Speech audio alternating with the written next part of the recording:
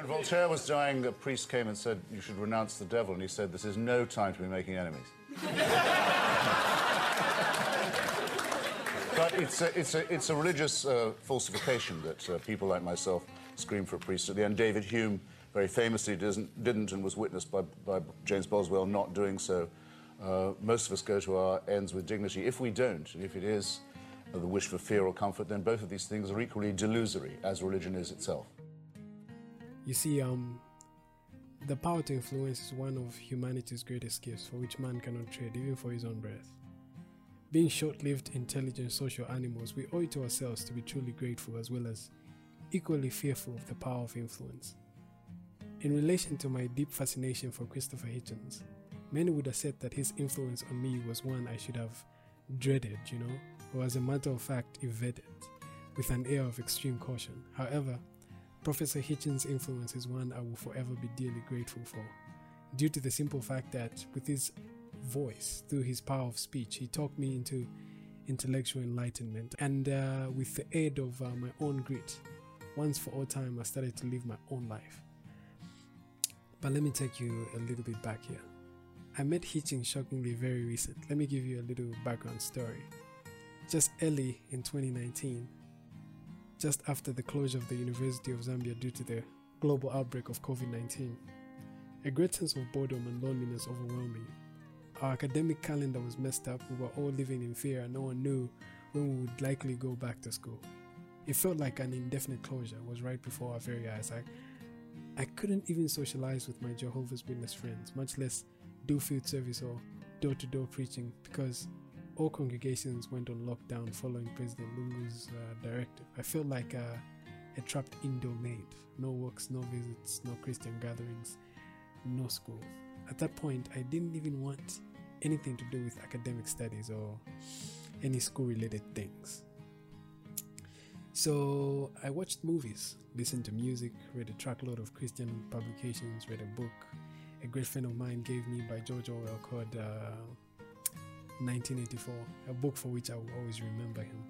But all of those activities quickly became routine and boring, so I decided to take a leap of faith, and believe it or not, it was all in effort to strengthen my religious convictions. So what kind of leap of faith did I take? You might be wondering. Well, I decided to challenge myself.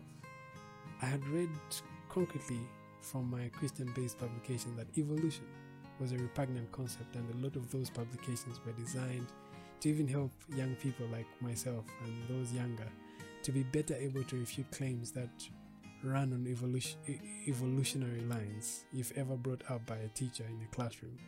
Trust me, I was a well-read Jehovah's Witness, and I knew the argument. As a matter of fact, I still do. Anyways, here's how I challenged myself. I simply picked up two big concepts.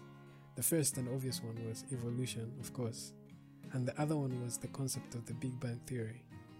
Then I read about these topics not from my Christian publications, but from experts trained and better suited to teach those concepts.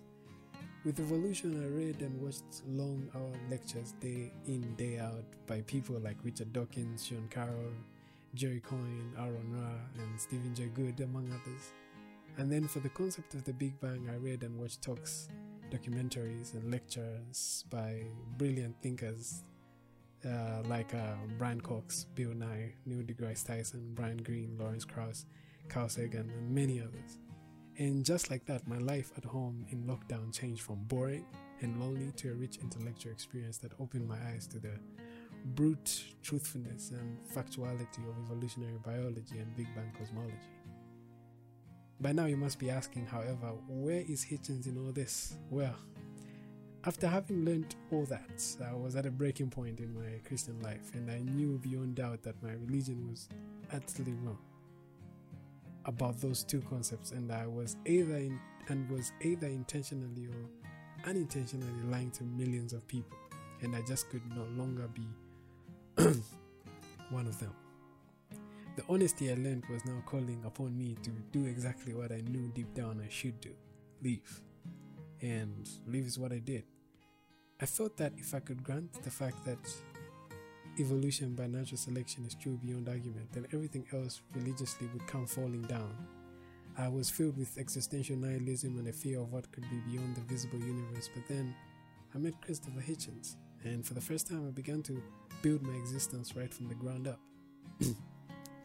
Let me add some more context here. Convinced that the God debate was definitely beyond the truthfulness of natural science, I started watching long-hour YouTube God debates. I watched many of those debates practically every day until I came across one by an apologist named Frank Turek, whom I had known for years and who happened to have been debating the mighty Hitchens. Instantly, I fell in love with Hitchens' sophistry, irony, crude expressions, honesty, and his voice and speech. Then in days and weeks that followed, I watched nothing but Hitch. I watched all his debates, his talks, his lectures, and even documentaries on him. And then I switched to his books. I read God is Not Great and even got its audio version to listen to during my working hours, and I also read halfway through Hitch 22. I was literally soaked in Hitchens' waters, and I too can say, like Vanity Fair magazine editor Mr. Graydon Carter, for which Hitchens was a great contributor, that those who read Hitchens felt like they knew him, because I felt like I knew him personally. Then I came to learn that he actually died 10 years ago at a young age of 62.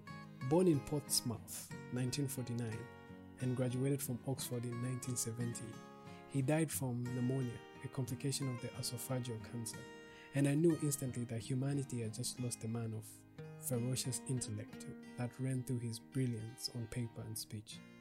When he was diagnosed with cancer in June 2010, and learning of it while on a publicity tour that very year for his memoir, Hitch 22, he became vocal about his declining health and wrote about it in his Vanity Fair column, which is something that, you wouldn't expect a normal person to do. And those essays he wrote have been beautifully compiled in a heartwarming short 8-chapter book with the power that can drown you in a pool of tears. And this book is forwarded by Graydon Carter, Hitchens' Vanity Fair editor, and the book is called Mortality. The book was published a year after Hitchens' death in 2012, if I'm not mistaken. Yeah, I read the book in a space of 4 days, and every page felt like lifting a brick wall. Every word was soaked with honesty. There wasn't any trace of hatred, self-pitying, cowardice, or fear. It can be said that Hitchens watched himself die with the kind of boldness that was mounted on grit. Mr. Carter wrote of Hitchens in the foreword. I have a quote down here. It reads, for the fact that Christopher was one of life's singular characters, a wit, a charmer, a troublemaker, and a dear and devoted friend. He was a man of insatiable appetites for cigarettes, for scotch, for company, for great writing, and above all, for conversation.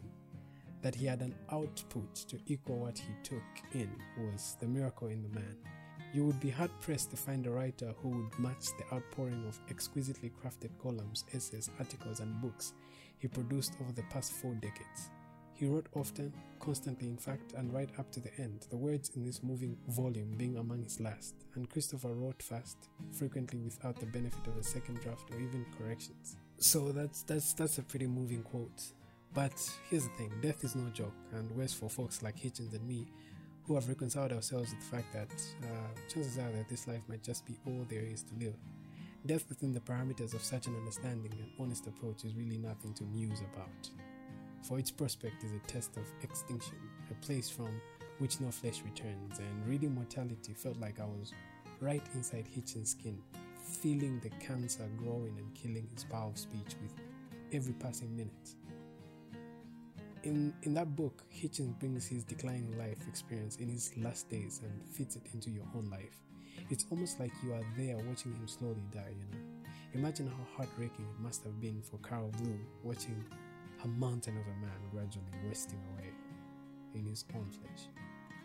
So take it from me, Mortality is a book to read and return to, especially if you are one who is well informed about Christopher, as well as hold an appreciation for his works, because piece by piece, step by step, and word by word, he walks you through his battle with cancer right from the start and down to his death.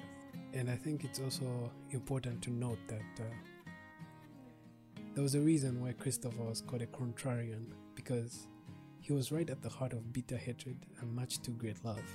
And he went about this back and forth throughout the book, if there's something of great importance that Hitchens will forever be remembered for, even by those that hated him, is his brilliant art of speech, an art that his cancer destroyed. And about this, Hitchens broke down heavy. He wrote, here's a quote about his voice: "Deprivation of the ability to speak is more like an attack of impotence, or the amputation of a part of their personality. To a great degree, in public and in private, I was my voice." Such words stabbed straight to the heart, when I was reading the book. And I don't even know how to describe the feeling, for I am not as brilliant a writer as Hitchens or all aware, but these words were moving.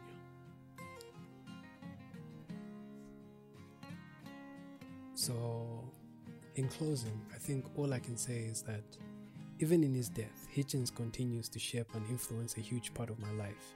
You can hear his influence in my voice, in my expressions, approach on life, in my poetry, and not to blow my own horn, but also in my writing.